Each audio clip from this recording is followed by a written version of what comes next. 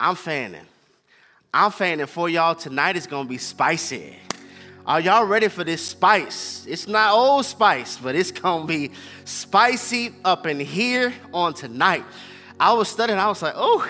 And then I was like, ouch. Then I was like, whew. So I hope you guys are ready for part 7 of this World Changer series. We're talking about the sex trap. The sex trap. I don't even know why I'm clapping. I'm already clapping, and I haven't even gave y'all the words yet.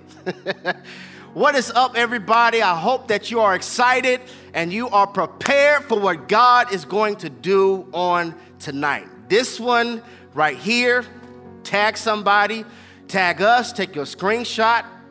Let us know where you are in the world. And then also, please, make sure that after this message is over, I always have a follow-up message right after the sermon to just kind of give us some encouragement. And then also, we're launching our small group. So if you would like to be a part of our small groups, there's going to be information on that after the sermon. But I want to get straight to work. I need you to get ready.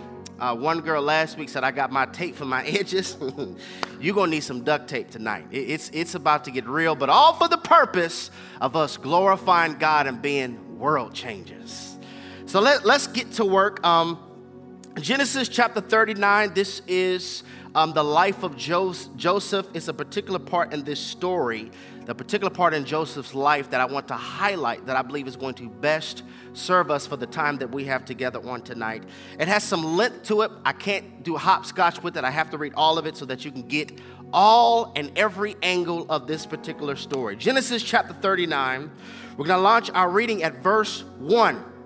It says, Now Joseph had been taken down to Egypt. Potiphar, an Egyptian who was one of Pharaoh's officials, the captain of the guard, brought him from the Ishmaelites who had taken him there. The Lord was with Joseph so that he prospered, and he lived in the house of his Egyptian master. When his master saw that the Lord was with him and that the Lord gave him success in everything he did, Joseph found favor in his eyes and became his attendant. Potiphar put him in charge of his household, and he entrusted to his care everything he owned. From the time he put him in charge of his household and of all that he owned, the Lord blessed the household of the Egyptian because of Joseph.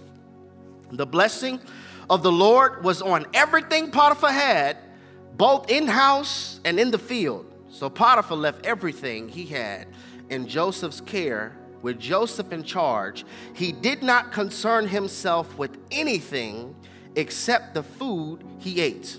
Now Joseph was a well-built and handsome man. The Bible says that this man was well-built and handsome.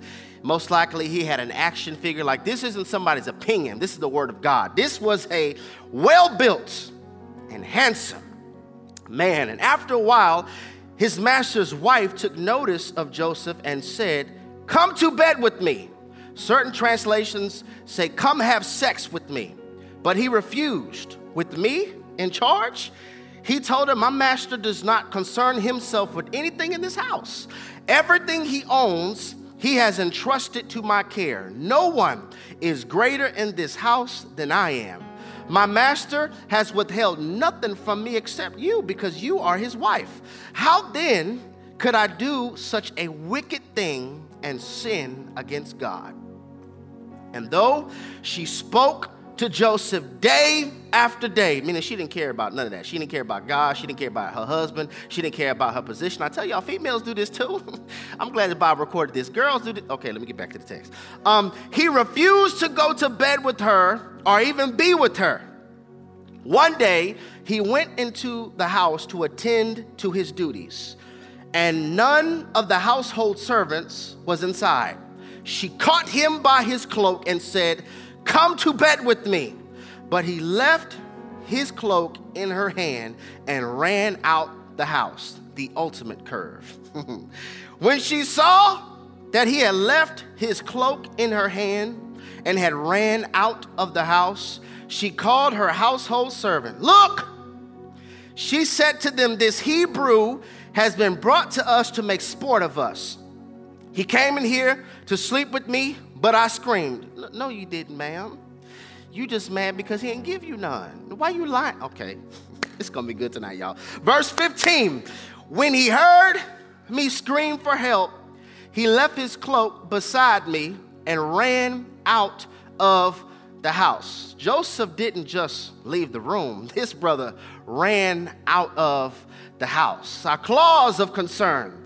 And the verses that I believe are going to serve us, the verses that I believe are going to provide some heat, it's going to get spicy, it's going to get uncomfortable, it's going to get awkward. And here on tonight is verse 3, verse 3, when the text says, when the master saw that the Lord was with him, and the Lord gave him success in everything he does. And then verse 7, after a while, his master's wife took notice of him and said, come to bed with me. So on one side of the spectrum, you're favored.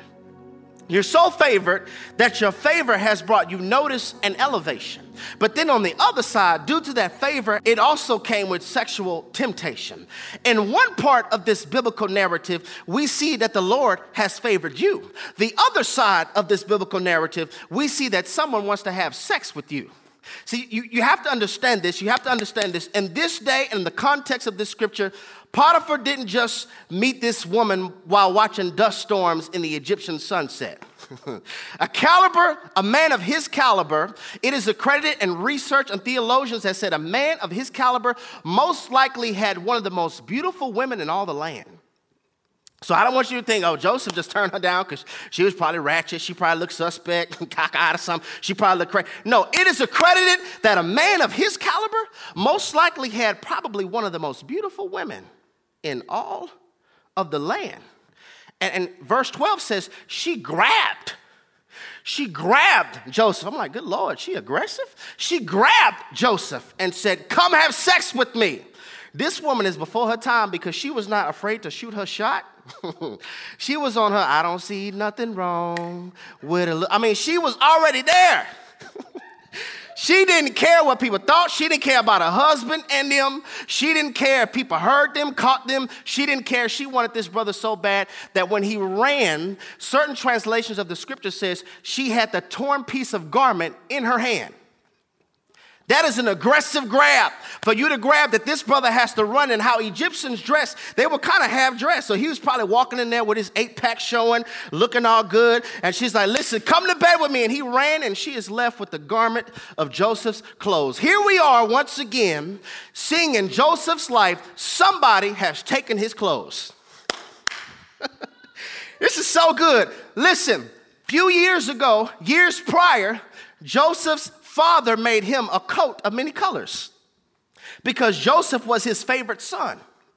And what was this coat? This coat was confirmation of favor's participation.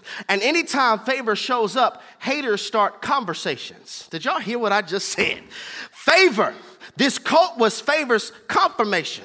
It was a confirmation of favor was participating in his life. And anytime favor shows up, haters start conversations. His brothers already didn't like him, but I just imagine when they saw Joseph wear that coat, then it's when they really couldn't stand him. Because some people already don't like you, but they really can't stand you when they see you walking in your favor.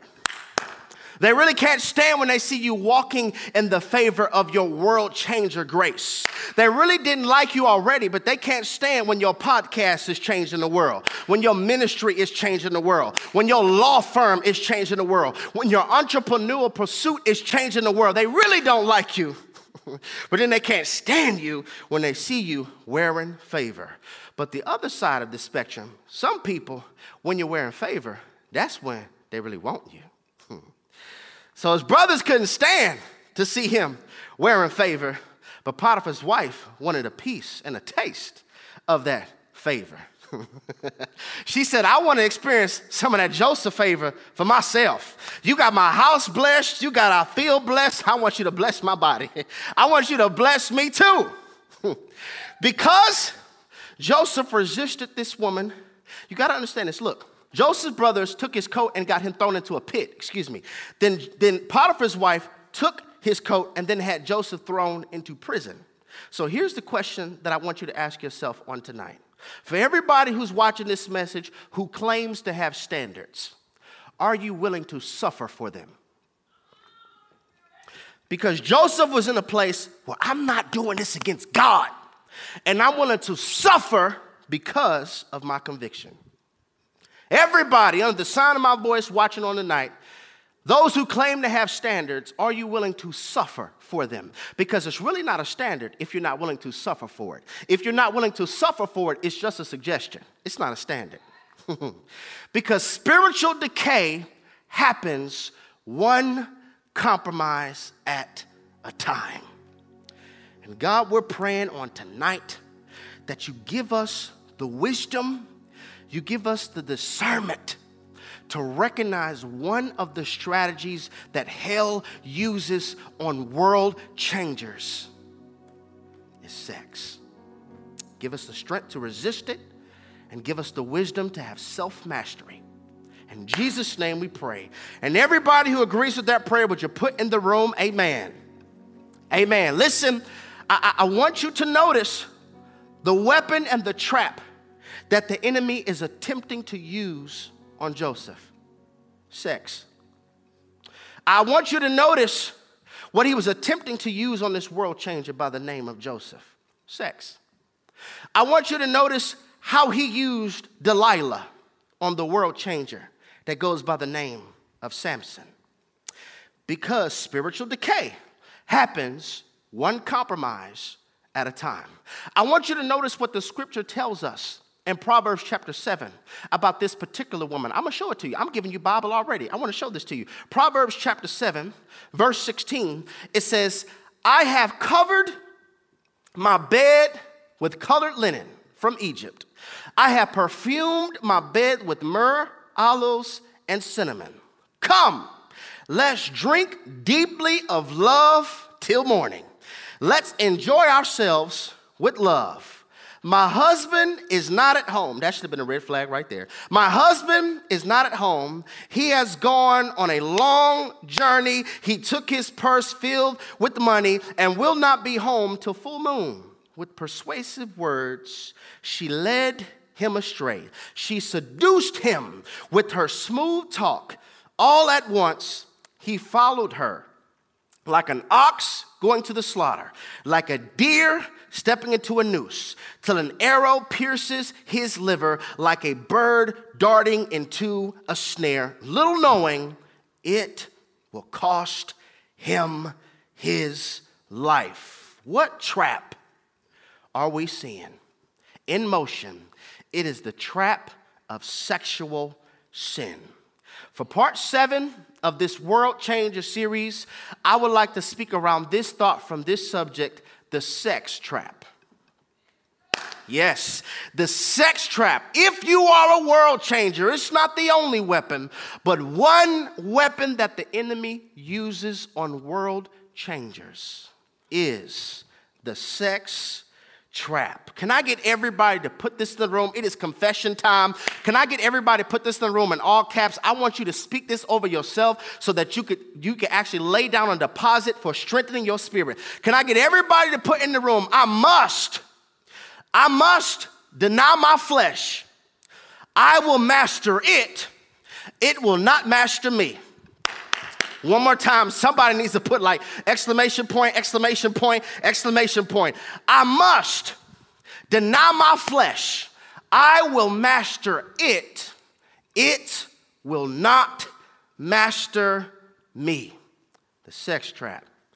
Tonight, my brothers and my sisters, we're going to reveal, we are going to expose some strategies that hell has been using from generation to generation to try to discredit the world changer.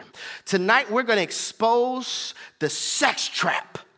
See, I know you think it's because they're just being flirty and they just flirting with you. I know that you think that. I know that you think it's because you fly, and you might be. No shade thrown here. You might be fly. You could be fly for the glory of Jesus. If I'm fly, it's only because Jesus is in the cockpit. You could be fly. That's cool. You could actually be like, you know what? It's just that all these men are thirsty. That's why my DMs look the way they do. That's why before you preach, pastor, call them out. Before you do all that too much, hold on. Hold on real quick. If breast, thighs, and butt pics are your main output, here we go. I told you it's going to get spicy. If breast, thighs, and butt pics are your main output, can you really act confused that you keep on attracting men that only want to input? Oops. Could you really be confused that if you keep posting this on all of your social media outputs, that you keep on attracting men who only want to input? I know that you can slay a dress, but can you slay a demon though? I know that you can slay a dress, but can you slay that bad attitude? That's what I want to know. Listen, kingdom women, emphasis on kingdom.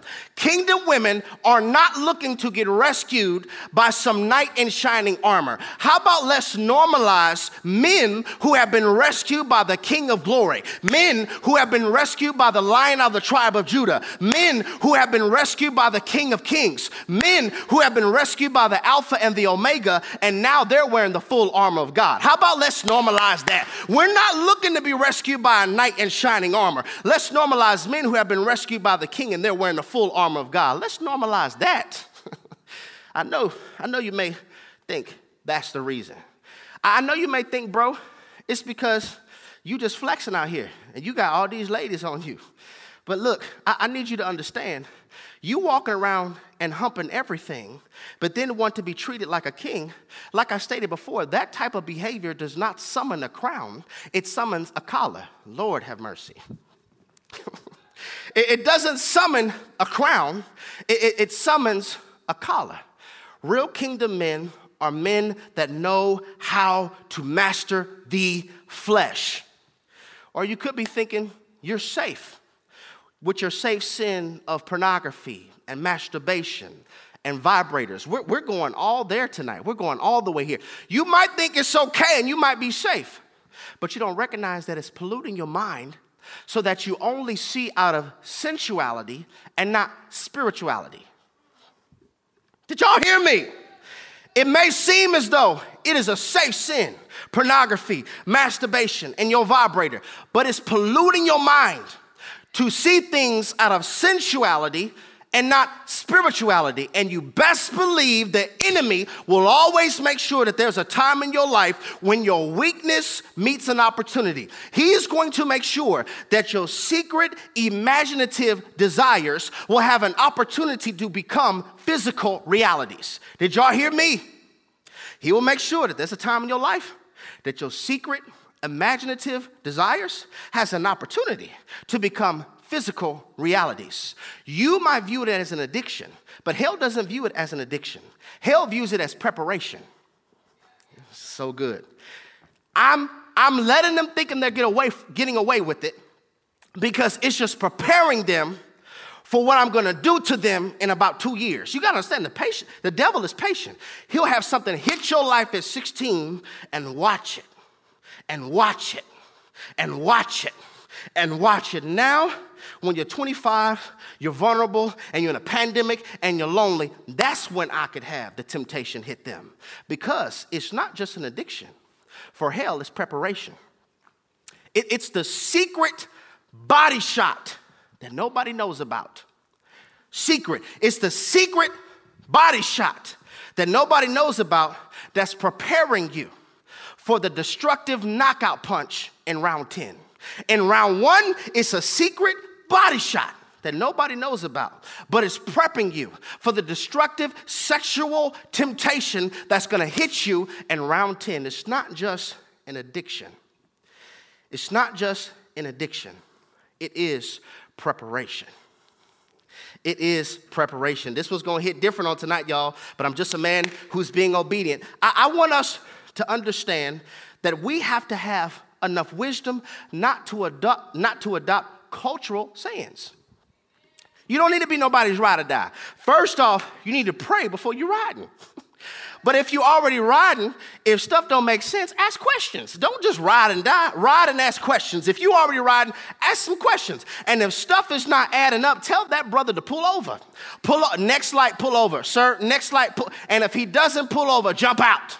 I believe it is better to deal with the scratches of a breakup than for you to be miserable with a soul infection. Did y'all hear me on tonight? It is better for you to deal with the scratches and the wounds of a hard breakup than for you to be miserable with a soul infection. So we don't adopt that.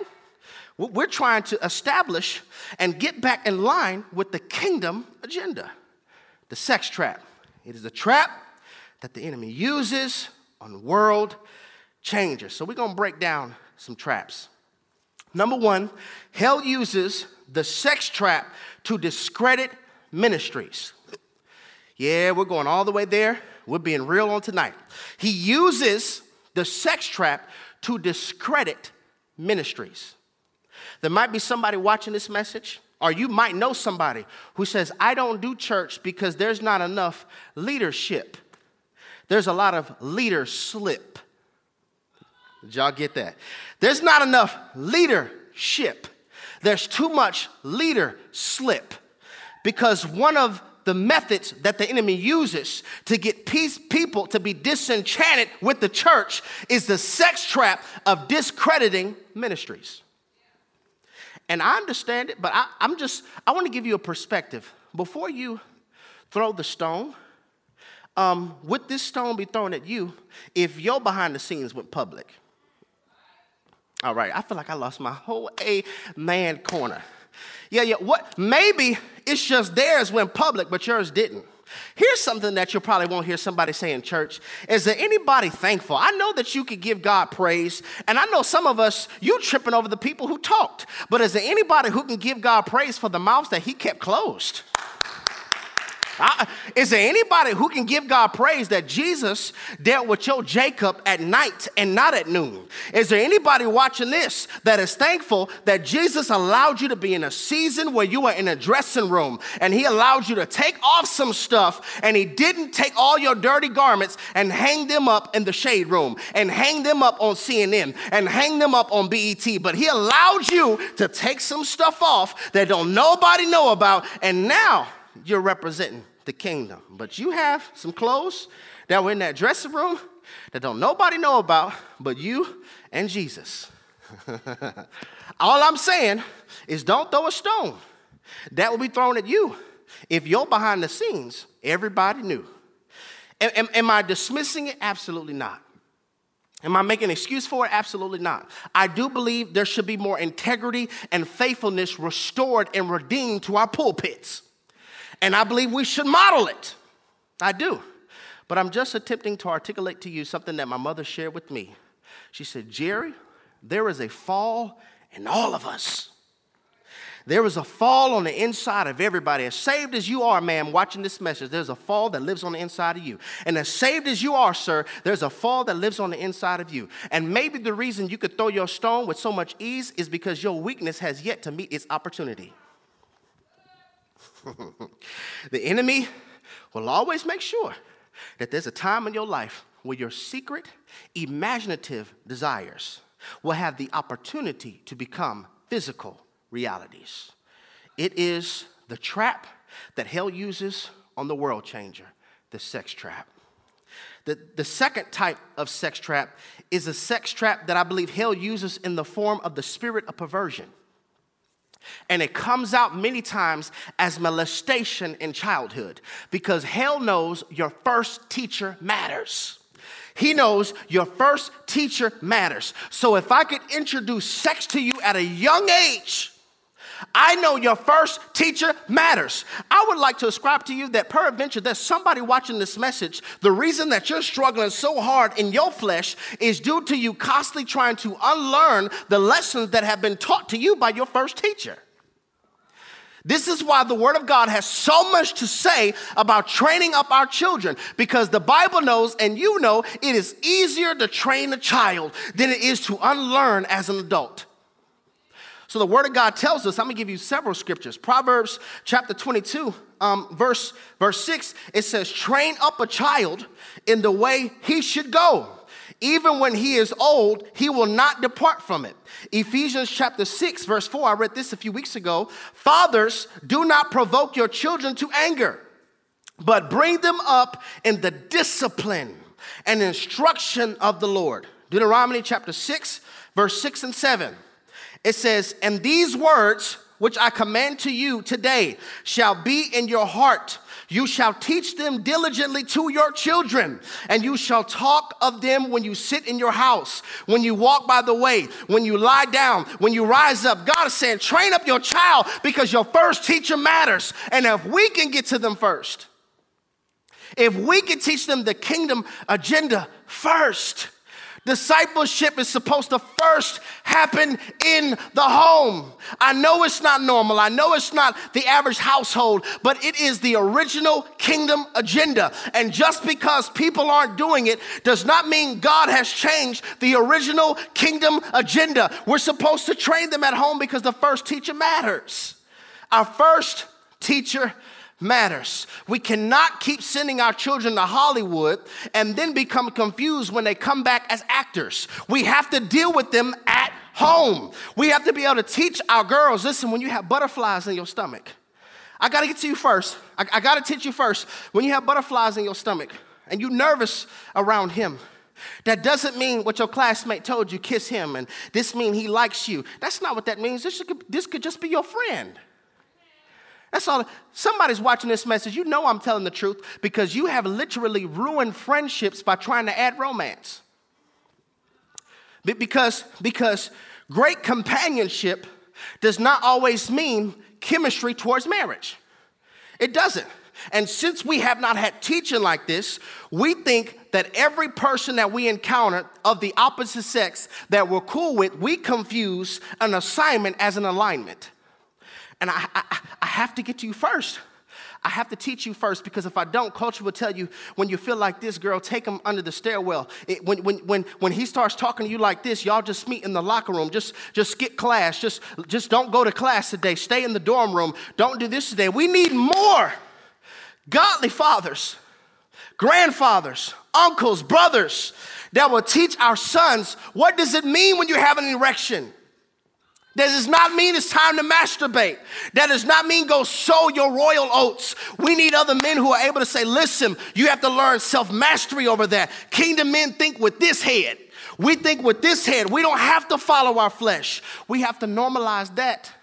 I'm talking about this in church, y'all. It's real. I'm talking about this real content because enough with these sugar-coated messages. I wonder how millennials would be if we actually had messages that broke stuff down like this instead of saying, don't do this and don't do that. And if you do that, you're going to burn. And I know you're not shacking. You're going to go to hell if you do that. How about explain to us? How do I deal with these feelings? How do I deal with these cravings? Well, sex is just for married people. Some married people don't even know how to have sex. They don't. We need to be able to tell married people, hey, that there's some things that you have to detox from that you learned in Egypt that you can't take over into the covenant because married people are supposed to have the best sex. Christian, godly people, covenant sex is supposed to be the best sex. It hits different. It is sex that glorifies God. You never had sex like that, huh? Sex that glorifies God, sex that pleases God, sex that God can bless, sex where you can lay in the chest of your husband, not your boyfriend, not your bae, but you can lay in the chest of your husband after guilt-free. Unless there is the residue of our first teachers there, it is guilt-free. You can hold your wife with no concerns about anything because kingdom covenant sex is better. See, you know why this is hitting so tough? Because we have constantly been preached on what not to do, but we haven't been taught on how to do. We haven't been taught the original kingdom agenda. And so a lot of times, those first teachers got to us first. Or what's worse, sometimes your first teacher was your parent, but it was in the form of a spirit of perversion. And so now you end up being promiscuous because of what your stepdaddy taught you down in the basement. Or you're disgusted with sex due to what your stepmother did to you or your stepfather did to you. So you're married and you don't even want your husband to touch you because you still feel dirty because of what happened 16 years ago. It's the spirit of perversion. It's a trap. The trap the enemy uses on world changers is the sex trap. He uses the sex trap to cloud judgment. Listen to me clearly. Please listen. Sex clouds judgment. Sex puts your mental state in a fog. Unless it's covenant kingdom sex, premarital sex clouds your judgment. There is a couple right now that does not even recognize that you and your bae have nothing in common if you were to take the sex away. I'm talking heavy, y'all, but I'm trying to help. I'm trying to help. The only thing y'all have in common is the sex. Because sex clouds judgment. And you cannot see God's big red flags due to the fact that they give you big orgasms. We're talking about it. We're talking about it in church. You know why? Because I think we should be done with publicly saying amen, but privately saying, God help me, God help me, God help me, God help me, God help me, God help me. Let's publicly deal with it in church. We're ignoring God's big red flags because of big orgasms. And listen, y'all, this might mess you up. I believe one of the tactics of hell is to make sure that he attaches pleasurable sensuality to counterfeits. It's so good because it's so lethal. It's so good because it's so lethal. It's not an addiction. It's preparation. It's preparation. I'm going to make sure that they're not addressing what's going on in round 1 in their secret life, because in round 10, I'm going to have a destructive hook come. It is just preparation. It's preparation. So they don't even recognize that I'm setting them up. I'm setting them up so that when they break up, then they'll end up questioning God. Then they'll start saying stuff like, man, what if I practice abstinence, get married, and the sex sucks? What if marriage is not as good as how Johnny did it, how Billy did it, how Tyrone did it, how Stacy did it, how Ashley did it? What if, this is really what we're saying. Let me translate. What if God's way is not the best way? What if the creator of sex doesn't know how to give me somebody who could please me sexually? I know he made it, but I wonder, could the sex that he made in his establishment, in his boundaries, be just as good as the sex I had when I was in sin? Sounds crazy, right? But that's what happens. That's what happens. The enemy is just preparation. When y'all break up, now you're going to start questioning God. You probably never heard it put it like this before, but this is one of the beauties of singleness. One of the beauties of singleness, if you desire marriage. If you don't, that's fine. There's no pressure. Marriage is not an upgrade. It's not.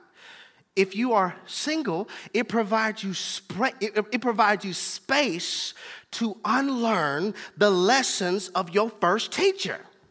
While you're so caught up saying, God win, God win, God win, God is providing you space. God, I hope you are hearing me.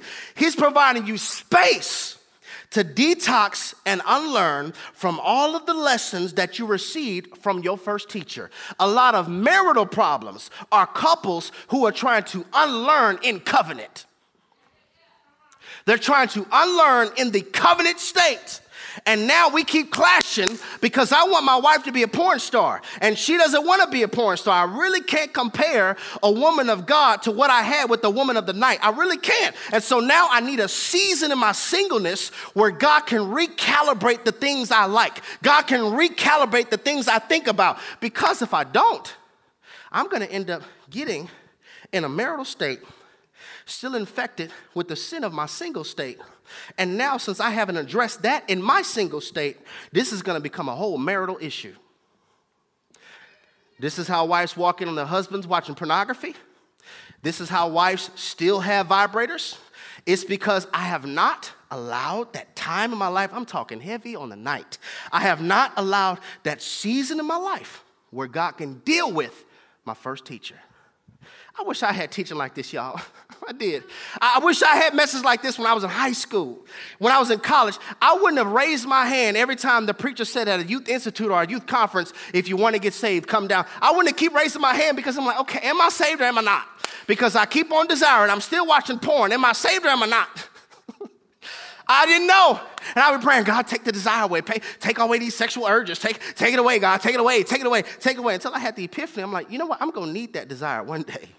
I'm going to need everything to function correctly one day. Maybe the prayer shouldn't be take it away, but God, help me manage it.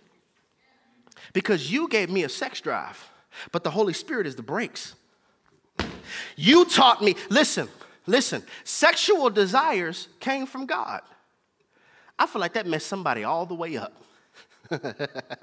Sexual desires, God gave them to you. Sex in marriage is a gift from God. So you telling me it's sin to desire a gift? No, what it is I don't really desire sex in marriage. I just want sex, period. It's not about desiring covenant. I'm talking about me. If this is not you, then you cool. But me, it's not that I just wanted it in covenant due to my first porn teacher, due to my first girlfriend teacher, due to 90s R&B teacher, due to my hip hop teacher, due to my friend's teacher, due to cultural teacher. I'm not trying to desire it the way that God wants me to desire it. I just want to have sex, period. And so conversations like this are needed because now I can understand in 2 Timothy chapter 2, verse 22, it says, flee all youthful lust. That's what Joseph did. Flee all youthful lust, but pursue righteousness, faith, love, and peace with those who call on the Lord out of a pure heart. Joseph didn't try to resist it. He ran. I wonder, could it be you keep on trying to resist it in the same house? Uh-oh. And so now you're wondering why I keep falling to it. Joseph showed us, I'm running not just from the room, not just in the hallway. I'm running all the way out the house. I'm fleeing all youthful lust. But look, I'm not just running from, I'm running to. And a lot of us, we're struggling because we're running from, but we're not running to righteousness. We're not running to faithfulness. We're not running to prayer. We're running from, but we're not running to. 2 Timothy chapter 2 says, flee all youthful lust, but pursue righteousness. This means run from that, but run to righteousness, run to faith, run to love, because that means you want to have a pure heart. I don't just run from, I also run to. Okay, desire is just the hope of the fulfillment of. That's all the desire is. It's when I'm hoping that this will be fulfilled. That is a desire. Lust, however, is not when one is just thirsty, but when they're actually drinking from the cup. It's not the first stare. It's not the first glance that gets us in trouble. It's that second and third stare. That's what gets us in trouble. She wasn't just glancing at Joseph. She was probably looking at him, seeing him mop. When he bent over to pick up something, she was probably looking. She was staring. She was staring. And many times we don't realize when we keep staring at sexual images, when we keep staring at pornography, what it's doing is it's training our mind and our eyes to view things out of sensuality and not spirituality. So this kingdom agenda, I'm going to tell you how God originally designed it. I know it's not the norm, but I'm not trying to be normal. God's original desire, the kingdom agenda, was for sex to always be a discovery, never for it to be an exhibit. This was the kingdom agenda. Can I get somebody put in the room, kingdom agenda? It was the kingdom agenda for sex to always be a discovery, not an exhibit. It was his will for a virgin to meet with the virgin. Both of us are ignorant. I know this is not common, y'all. Both of us are ignorant. She don't know what she doing. He don't know what he doing. And so as we come together, we learn together. And the beauty of the marriage state is as the years keep passing by, you are perfecting what you have learned that has pleases your wife. And you have perfected what you have learned that pleases your husband. Versus coming into the covenant, well, Johnny pleased me like this, and David pleased me like this, and Candace pleased me like this. So now I think that you're not a good lover because you don't sex me how I had to sex and sin. So now, this part, this is crazy, y'all. How in the world are you not married talking about you making love with them? Okay, so you're making love, but God is love, but God is not in that. What y'all making then? What y'all making then? We making love, but y'all not married. Y'all not married. God is love, but he don't love what y'all doing right now. He not in it. So what y'all making? Strongholds? What y'all making? Soul infections? What y'all making? Mental bondage? Ooh, this is hitting y'all. Yes, this is God's original intent. It's not normal, but it is the kingdom agenda. And the statement that I told you I wanted you to ask yourself a few weeks ago, when you make choices, we have to ask ourselves, is this choice getting me closer to the original kingdom agenda? Jerry has messed it up. You've messed it up. We all have fallen short. This is a no shade, no judgment zone. We have all fallen short. But each and every day, I am making choices that get me back in position to the original kingdom agenda. Purity is the resistance of defilement. Purity is the resistance of defilement. So I want you guys to see this, okay? So I'm going to show you God's original intent, okay? This is the original kingdom agenda. So we have a man and we have a woman, okay? So now he says that the two should become one flesh, okay? So they're going to go ahead, they're going to get married, they're going to get intimate. So they come together. Now, what God has joined together, let no man separate. So now they've had sex, they're enjoying it, and they're married. This right here is how God originally wanted sex to be. This was his first time. This was her first time. So we good. We enjoying each other. We smiling afterwards. We have no guilt. Taking showers together afterwards. I mean, we just enjoying it. Everybody said this is God's original intent. This is God's original intent. What culture has done and what we have done to ourselves because we didn't know, we didn't have sermons to break things down like this, is we don't wait until marriage. We just have some random guy we like. And so now I'm ending the relationship with him and I'm trying to sever the connection that I had with him, but a piece of me is kind of broken from that, and I still got like a attachment of what I've been through still attached to me, and I'm still kind of dealing with it, and I got wounds due to that. But God's original intent was for me to never be separated from that. And so what we do, instead of really addressing this wound and this part of myself that I still feel them, I still have memories about them, instead of us actually dealing with it, what we do is we meet somebody else. So when we meet somebody else, she cute, she looking good, smelling good. We like the way their curves look. They looking good to us, and we already did it before. So what we do is we go ahead and we become one with them in sex. So I haven't really addressed that. And look, the person I'm with is still getting a piece of me that's already kind of hurt. It's already kind of wounded. And since we haven't had teaching like this, and since we don't know that the enemy uses this trap, it's the sex trap, he uses it on world changers, that relationship didn't work either. And so now I got to end this with them, and I got to separate from them. A piece of them came on me too, and they moved on, and now I met somebody else because I'm hurting, and they paid me attention, and I just got a little too drunk that night. And so what we're going to do is we're going to go back to the apartment, we're going to go back to the townhome, and we're going to do the do. Just like Potiphar's wife. I'm just down to do the do. I don't see nothing wrong. I'm going to attach to them too. Are y'all seeing this? This is how a lot of us live life. But the original intent was that I'm never separated from that one. So now I'm with somebody. I'm really trying to hold on to this one. You know why I'm really trying to hold on to this one? So I don't have to feel what I felt with the pink one, and I don't have to feel what I felt with the white one. I'm trying to really, really hold on to this one.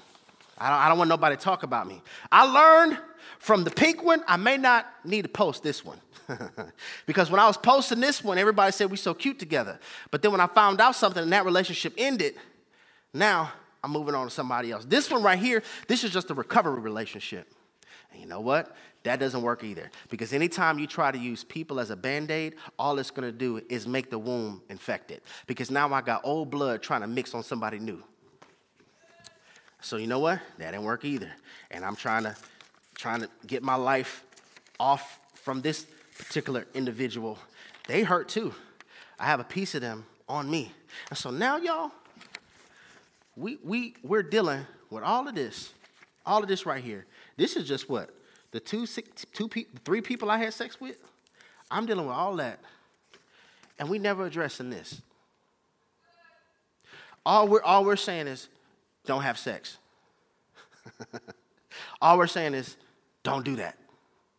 But we're not showing you the reason God doesn't want you to do it. This is not a hell factor. We're not just pushing the hell agenda. It's you're going to hurt yourself. You're going to hurt yourself. You're going to hurt your representation of the kingdom. You're going to hurt others. And now you got to deal with this. But here's the good news, y'all.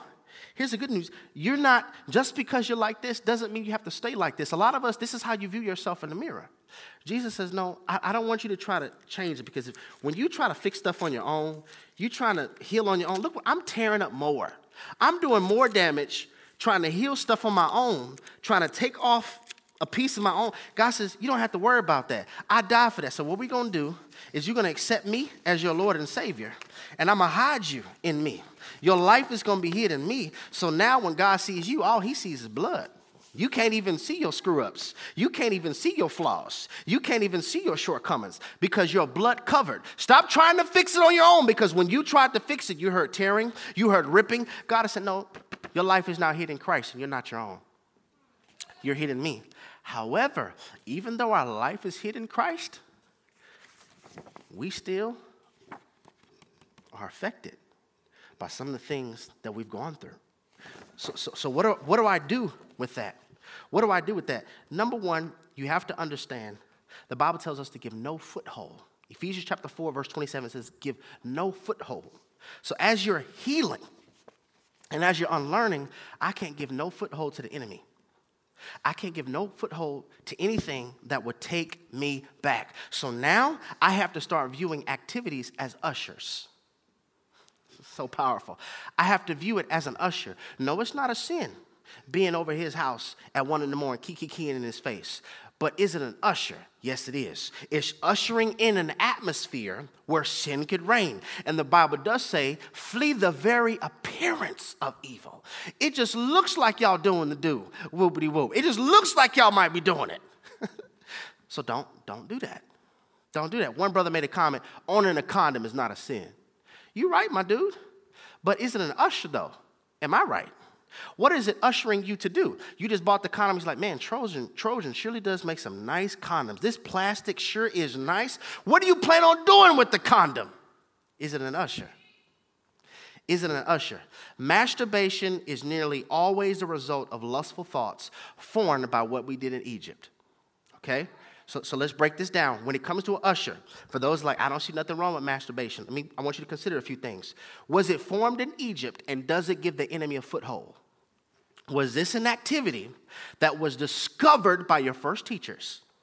Something you learned BC, or is this something that you learned after Christ? BC is before Christ. Is this something you learned after Christ that you feel I have to do this to try to maintain myself from going back to what I did in Egypt? Is it something that opens a door? Is it a foothold? Number two, is it an usher? What does it lead to? What does it lead to? Because like I told you, the enemy is always going to make sure that your secret, imaginative desires will always have a chance to become physical realities. What does it lead to? And if none of those convince you, last one, number three, does it give God glory? When you are masturbating, are you thinking about giving God glory? I have to make it as real as I can get, because there's always something, well, I don't know. Does it give God glory? Is God pleased with this? Does it make him look good? Okay? Give you Bible. 1 Corinthians chapter 10, verse 31. Therefore, whatever you eat or drink or whatever you do it all for the glory of God. So me practicing purity is not because I'm scared of catching an STD. Me practicing purity is not just not having sex. It is the resistance of being defiled by the culture. It is the resistance of being defiled by what is normal in the world. I'm striving to give God glory. Striving to give God glory. Number 4, what do we have to do so I can make sure I'm free from this and unlearn the lessons from my first teacher? Number 4, you got to run. That's what Joseph did. He ran. He ran. Culture would have called him a punk. Kingdom calls him a king. Culture would have said, you weak. Kingdom calls that strong. We don't know at all if Joseph was struggling with her. The Bible don't record any of that. Joseph was like, listen, I'm not doing this wicked thing against God. I'm not doing this against God. I'm running not because I can't handle you. I'm running because I don't want to sin against God. One practical warfare tactic you could have against sexual immorality is run. Run. This can be twofold. Not just run from environments, but physically run some miles. Exhaust your body. Exhaust your body. Miles aren't good enough for you. Run and then punch the heavy bag. Exhaust your flesh. Buffet your body. I have to master this. You put the confession in the room. I must deny my flesh. I will master it. It will not master me. You would be surprised how much self-control and self-government you would have if you learn how to buffet your body. Buffet your body. Buffet your body. Train. Work. There are environments that aren't conducive for me, so I run from them. And then the practical side of it, maybe I need to actually get a workout regimen. So I'm not just sitting here by myself, horny with all of these feelings that I don't know what to do. I don't know what to do with. Exhaust your flesh. Number 5, what we're doing right here, fasting. Fasting is starving the flesh. Starving it. Now look, you might not even recognize I have to fast from social media. A lot of us, your sexual desires keep on responding and keep becoming impulsive because you keep on seeing that share your memories on Facebook and you keep reflecting on what you had with him. Or, bro, look who you follow on IG. And every time you scroll, you keep on seeing them pictures. Those are meals for your lust. I have to starve it. The flesh is a beast, and you're going to have to starve it. If you don't learn how to starve your flesh will embarrass you. It'll embarrass you. So we fast to turn down the volume of our flesh. We fast so that beast won't overpower us, but we have learned how to master it. Last one, number 6, trigger awareness. What causes for you to go back? What causes for you to reflect? Music, social media, friends. Sometimes it's your family, pictures. I'm going to have to make sure that I'm doing what I can so that I could unlearn, so that I could be purified. Because what the enemy wants to do is he uses this weapon, and it's the trap of sexual immorality. Because if I can get you to not to be able to control your taste buds or your flesh, then I can control your life. Trying to help us on the night, y'all. It's a tactic of the enemy. It's the trap, the sex trap, because you are a world changer. You're going to change the world. But if I can get you to not have self-control, I can get you to see life through sensuality and not spirituality. So God, we pray right now in this very moment. There was some tough parts for us to swallow, God, but we pray, give us a mind that wants to get closer and closer to living lives where we are getting closer and in sync with your original kingdom agenda. You have a preferred route for our lives. We all messed up, God. We all did. That's why you died on the cross. No one's perfect. No one's righteous. No, not one. Our righteousness is like a filthy rag. We're not up here trying to be perfect, God. We're saying, would you give us your perfect peace? Would you give us strength to recognize that this is not the behavior of a son of God? This is not the behavior of a daughter of God. So God, would you detox me? Would you help me unlearn so that I can live life that's getting closer and getting more in sync with the kingdom agenda? Because I will not allow the enemy to use the trap of sexual immorality to affect my world-changing assignment. We ask that you do it in Jesus' name. Amen.